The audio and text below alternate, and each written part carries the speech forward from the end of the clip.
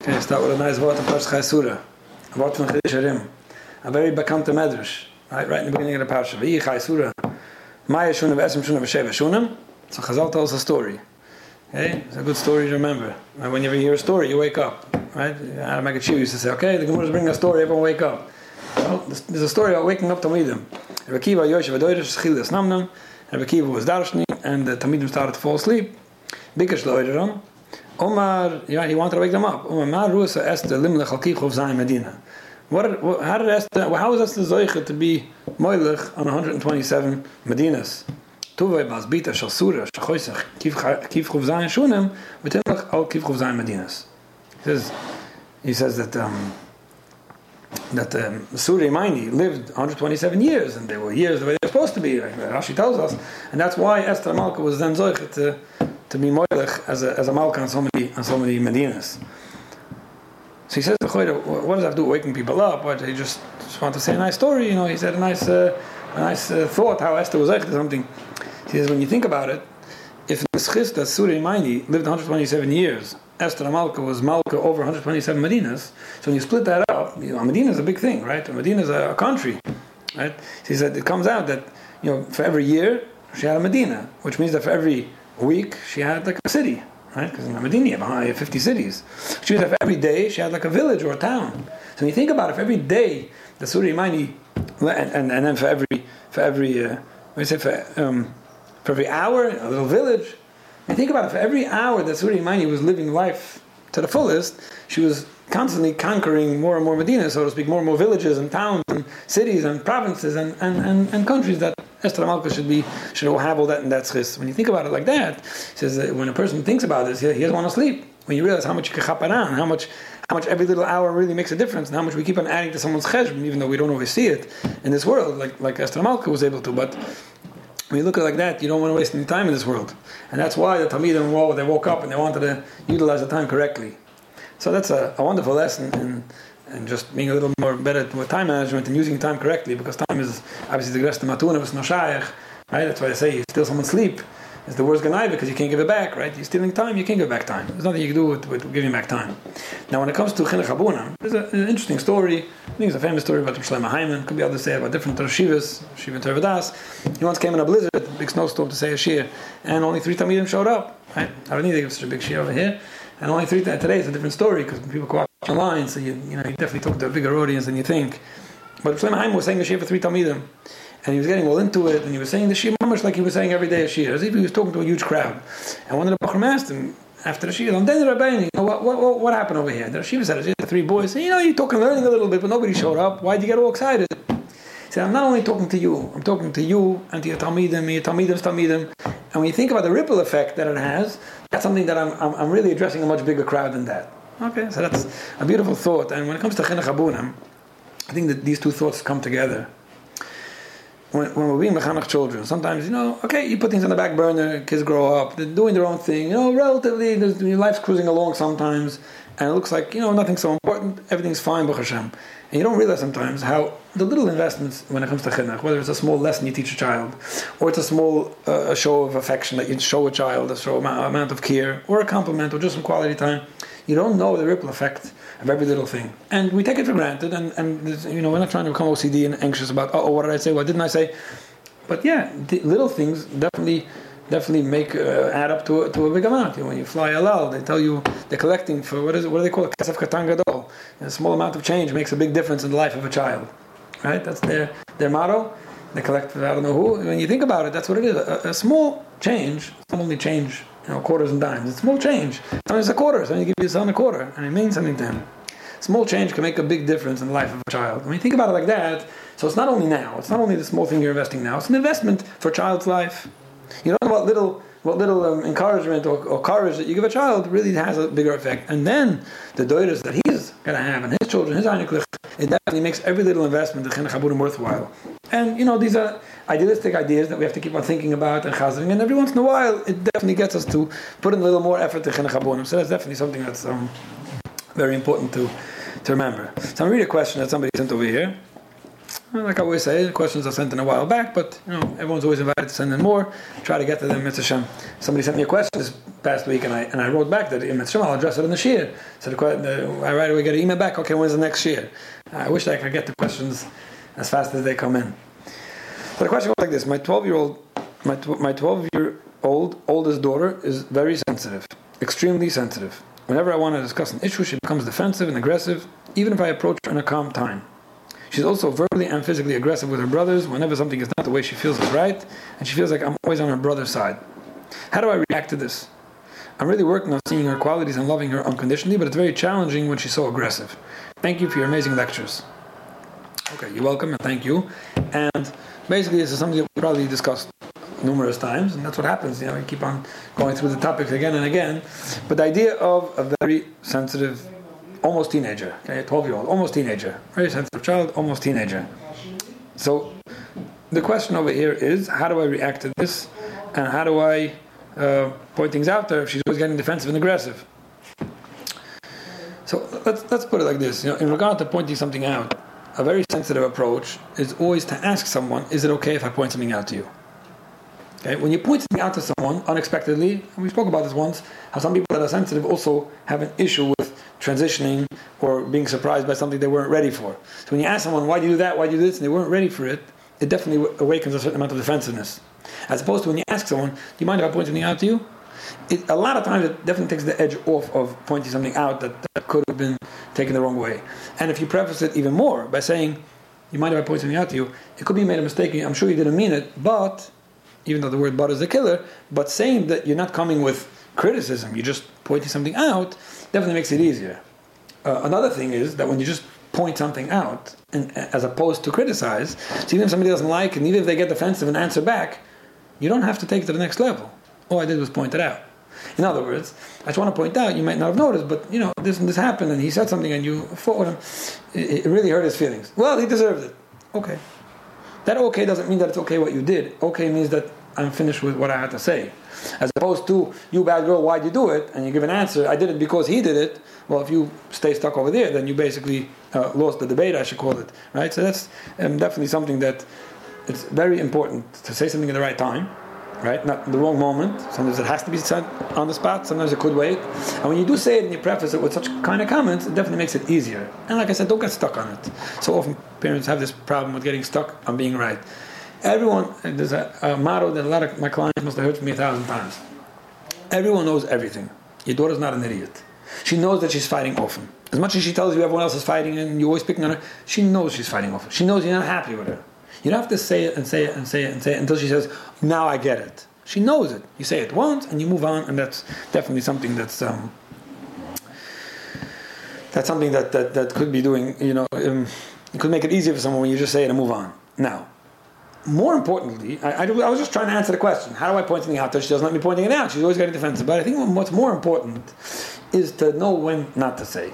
And this is tricky because a lot of times you have a child like this who's very challenging and very deserving of criticism and very often disturbing and very often, and you don't even, you're basically stuck with so many opportunities to criticize and so little opportunities to praise and to compliment. I know. I tell parents, I'm not criticizing you for criticizing. I understand that there's very little to compliment and there's very much to criticize. But that's just more reason why you have to realize that it might not be such a great idea. Very often sensitive children, for those of you who know my color distinctions but read my book, sensitive children are very often sensitive psychologically as well, and they're very low tolerance to anything that's not clear, and they become very black and white. Now, what happens when somebody becomes black and white? It's called a splitting perception. They see things in terms of black or white, very good or very bad. What happens is now, when you criticize such a child once, twice, 3 times, to them you're always criticizing. So even though to you tried keeping your mouth shut 4 out of 6 times, but you're criticizing me often enough for me to think that that's always. Now, sometimes people say, well, I also complimented 3 times, so why doesn't that become all white instead of all black? Well, that's a very good question, but that's not how it works. When people are black and white, it means that they have low tolerance, which means that if there's a small amount of discomfort, even if there's a lot of comfort, they'll be describing that situation or that feeling as terrible. Now, it doesn't mean that you can never criticize a child, but it does mean that you want to have a good ratio of a lot of compliments, a lot of good feeling, versus a little amount of critique, because in this child's mind, even a little bit could be very disturbing. So, it's not enough to have 50-50 with such a kid. You want to really balance it out. Now, it's not easy. It's not easy. I'm telling you, it's not easy, especially with a child that's so challenging. But that's all the more reason why you just see. I tell people all the time, based on your question, I see it's not working, right? So let's try something else. We have to come up with a way to make this kid feel good. Sensitive children are so dependent on how they feel. Everything revolves around how they feel. And you want to make a child like that feel good. Now, I don't mean to nitpick on the wording of the question. I want to point something out, which I could be picking up on something, I could be not. It's irrelevant. I just want to discuss the ideas. Nobody should take anything personal. I'm really working on seeing her qualities and loving her unconditionally. Now, very often we talk about ideas that are nice idea. I hear people talking in parenting about seeing a child's qualities. See the good. Notice the good. Look for the good. See the child in a good light. Think to yourself about all the good of the child. And then again, loving unconditionally. Beautiful. I love her so much. I love her no matter what she is, no matter what she's like. Very often people do this as a shtickle tactic or as a shtickle, what's the word? To get to more love, to get to better feelings, to get to certain places. They don't realize that it's all internal. In other words, you could be looking at someone very positively, seeing all their good, thinking about loving them unconditionally, trying to build up that feeling, but they never heard it. Now, I have no reason to assume that this questioner didn't try to express it, but it doesn't say that she did, so I'm just mentioning it. But it's so important to verbalize what you're feeling and what you're seeing. So when you do love someone unconditionally and you say it here and there, right, you mention it, or you see someone's qualities and you talk about it, you make a big deal about them, that's something much more effective than just thinking to yourself and hoping that the visualization and the energy, the positive energy will do the job. Okay, so if this positive energy definitely does a lot. It does a lot when you think nicely about somebody. But if you're giving criticism and thinking nicely about them, then you can be sure that what's being heard and seen is definitely going to do a lot more than just thinking about it in your head. So here's the thing. You want to catch a child, any child, especially such a child, on anything you could that's good. And you want to overlook anything you could that's not good. And again, not every child needs such an approach, but I'm talking about children who you see that they're so sensitive and there's such an aversion to criticism or anything like that you want to catch them on a lot of good behavior. Anything small, anything given. I see this all the time. A child is misbehaving, and then here and there they're behaving. Obviously, by mistake they're behaving, but they don't get complimented for behaving because that's normal. As a matter of fact, it's so not normal that it's so infrequent. But when you catch someone on normal behavior and you make a big deal about it, not in a cynical way, obviously, but in a healthy way, I noticed that you did this nicely. I noticed that your brother liked sitting near you and watch and reading along with you, and that you were so nice about it. She didn't even realize she did anything. She didn't even realize her brother was looking at the book, but she got a compliment for it. And you start slowly seeing the qualities and mentioning them to someone. That does something for someone. It's not a question. Now, it might take a while. I mean to say that it happens over time that things get better. It should start working right away, but it happens over time that it really makes a big difference. But this is something that really does make a big difference. Yeah, like I was saying, a small amount of change makes a small change makes a big change in a child. It's a small little things, it's small little expressions of affection and appreciation and compliments that really make a big deal. They really make a big difference, and they add up. So when someone does something not good and you say, I just wanted to point it out, I'm sure you didn't mean it, and you don't make a big deal about it. You don't get stuck on it. But when somebody does something good, you say it once and twice, and you say it in a good way. They don't like taking compliments. You say it in a clever way. Your brother liked it, this one, or you repeat it to Tati about the girl instead of saying it to her. We spoke about this in the past, how to say indirect compliments for someone who doesn't know how to handle the direct ones. When you do that a lot, it's definitely slowly balance out. Slowly. Now, let me just bring up another point, and this is especially important as kids get older, but not old enough. Okay, very often, Tati and Mommy don't have a lot of use of a 12-year-old, or at least not nearly as much as they would have wanted to. She's only 12. Halavai, she would be doing what she could be doing, but she's not. And what could I use her for? And that's a question I ask parents: where could you use this child? Where could this child feel good? This child is fighting with this one, getting into fights with that one, barely doing chores, this and that, maybe not even doing great in school. How good should a child feel? Especially a sensitive child who needs so much more emotional comfort to just be stable. Where could you use this child? What could you ask of this child? Not in a chore way, like I want do this, do that. It would mean so much to me if you bake a cake, if you make a kegel, if you watch your brother, if you pick nice flowers for Shabbos, because this you do very well. I love when you do it. You don't have to. It would mean so much to me if you do. And you make a child feel like they're useful and needed. That does wonders to children. That does wonders to children. Now, some children don't have to feel needed. Some children are needed. Some children just get the chanayt on their own. But there are some children that they don't feel good. They just don't feel good about themselves. And that's why they're getting all defensive and aggressive and into problems. So using a child is something that sometimes we overlook because where I want to use him, he's not available. So he wants to be used over here. I'm not interested. Be interested. Be interested and use him in a way that he'll feel good about himself. Now, especially a child that's oldest, as in this case, I see this often. Right? There's this whole Makas B'choros theory about the oldest being the most problematic because we learn on them. But it's probably not true. And again, obviously there are situations where it is true, but it's generalizing, and I don't see it to be that way. But when it is true, and there's a Makas B'choros syndrome, and you have an oldest kid, it's much easier to use the oldest than the youngest, or a third. Right, the oldest, there's so much attention you could give a kid and say, you're the oldest, I trust you. You're the oldest, I'll let you do this. Or you're the oldest, you're the only one that knows how, because they're the oldest. You're not taking away from anyone else when you're saying it to an oldest. So that's also something that you could definitely, if you give someone the opportunity to feel good and show them that you need them, that's definitely something.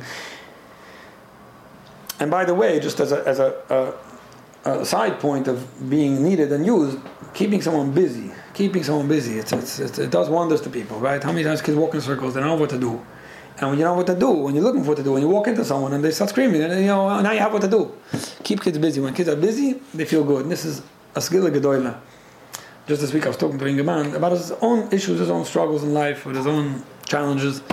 And he was talking about different times in his life when things were easier, things were harder. And he wasn't able to explain why it was like that, but he was just referring to a point of reference. 2 years ago, this was easier, and then this became harder again. And different challenges that he was, personal challenges, let's call it. And then just doing the math and looking back and trying to learn, because some people don't learn. They just keep making the same mistakes again and again. Right? The nar, wie steht? He said the chucham learns sich auf jenem's beine. Right? The smart one learns from the other person's mistake. The regular guy learns on his own mistakes, and the tippish never learns. Okay? A smart person is someone who learns from his own experiences. You don't keep on making the same mistake again and again. Sometimes you hear people talk about situations. You hear about chinuch from bias all the time, and I must have mentioned this many times. Sometimes people won't want to accept that a situation could be helped because they're struggling with it for so long already, as if a problem that's going on for a long time can't be helped. I've heard this from people. You're going to tell me I'm dealing with this for 20 years already. Dealing with a problem 20 years unsuccessfully is not experience. It means that you either didn't learn from experience, or Hashem didn't send you yet to the right help. But very often you could just be reviewing and repeating a mistake again and again without realizing what a mistake it is. So you're saying the same thing and dealing with the same situation for 20 years. So the problem didn't become bigger; it just became a problem that nobody was solving. Anyway, so this guy was telling me about different times that it was easier for him, certain challenges. I said, let's do the math. What was then that wasn't now? Like when you look back, you see it was easier. Why was it easier? I don't know. I just remember that it was. Let's think a minute. Let's try to write it down. When was it?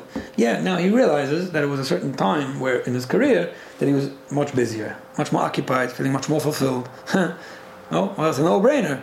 Well, now that we know what was very helpful in the past, we could try to make sure that you feel busy and fulfilled and productive, and that will definitely be a big help instead of just focusing on the challenge that you're dealing with, which sometimes is much harder to control when you don't have what to do. So getting back to our kids over here, very often you see this with children now, they don't know what to do and they're becoming problematic. So aside from the benefit of having someone feel needed and used and special when you ask them to do things, even if you can't do it that way, but just coming up with something that they could do, finding them something to do. And sometimes, so often you hear this, kids complain, I don't have what to do, find what to do.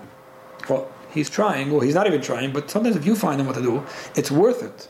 It's worth the extra project, it's worth the extra creativity and the extra few dollars to keep a kid busy, because keeping someone busy keeps him out of problems and makes him feel good. And then you always have a reason to praise him and compliment him for what he just accomplished, no matter what it was. So that's also very important. Now, let's go back a minute after making a kid feel really good, okay? So now you do have to criticize here and there. So like we said, you want to point something out, sure you didn't mean it. Sometimes, even when it comes to criticizing, you could actually make a child feel good. And I remember I read this Aitza once from Avrum Genachovsky from Shabina Rashiva, and it's so intelligent. And I just want to explain it well so it doesn't come across wrong. Sometimes when you want to criticize someone, you start off with a compliment, and then you give the criticism. Now some people think that means that we're always like mixing criticism with compliments and then it all becomes one. No. When you compliment someone, you compliment them. Okay?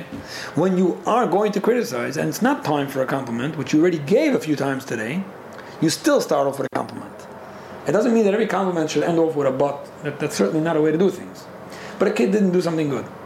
There's a way to say, I think you really did try hard. It was very good. Next time, if we could do it this way, that would be great.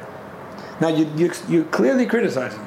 Clearly. But sometimes with chachma and creativity, you can come up with a way to make it sound like it wasn't bad, or I know you tried. And even when you know a child didn't, but you camouflage in that criticism again in a good word, and you're showing that for this time it wasn't terrible, but next time, let's work on it. It does so much to make it easier to accept that next time I think I really should do things better. It was said in such a nice way, and it wasn't challenging, and it wasn't with a taina, and anything like that. So that's also something that... So let's remember something over here. Now, let's just go back to the general thing over here. Dealing with a 12-year-old is very sensitive. The amount of love and the amount of good word and encouragement and praise and appreciation and compliments that you give to a child is going to do way more than anything you're going to criticize. So it's important to know how to criticize, it's important to be able to criticize, it's important to be able to punish and make rules and regulations and guidelines and boundaries. In the big picture, like we started off talking about, how it affects the ripple effect of chinuch. It's not a question that anything you can invest in the child in terms of positive energy that you're expressing in a healthy way will do much more for the child. So whenever you're thinking about, in terms of a te'elis for the child, like, what do? I want to help him. I'm sure the question was written with very good intentions. I want to help my child. What do? What you do, you invest as much as you could and as much positive energy as you could. And then when you have to, you definitely deal with the other things as well. But we don't realize sometimes how, with such children, 90% of our interaction with them is about negativity. And well-deserved. But we don't realize sometimes how it's always over something they didn't do or should have done or whatever, or why did you do, without realizing that, there's really so much more to this child and so much more that will be effective. So I think that's definitely... And I'll just say one more thing. I started off with saying that it's almost a teenager. Okay, teenage years, whether it's girls or boys, are challenging years. Not a question. The kid is enjoying himself. The adult has what to do, and then there's the years in the middle when life is just, for some people going the right way, Baruch Hashem. For some people, it's just very challenging.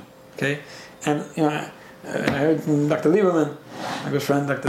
David Lieberman, said something. I don't know who he was quoting, that if you would treat kids like adults and adults like kids, we would have great relationships. And there's a lot of truth to that.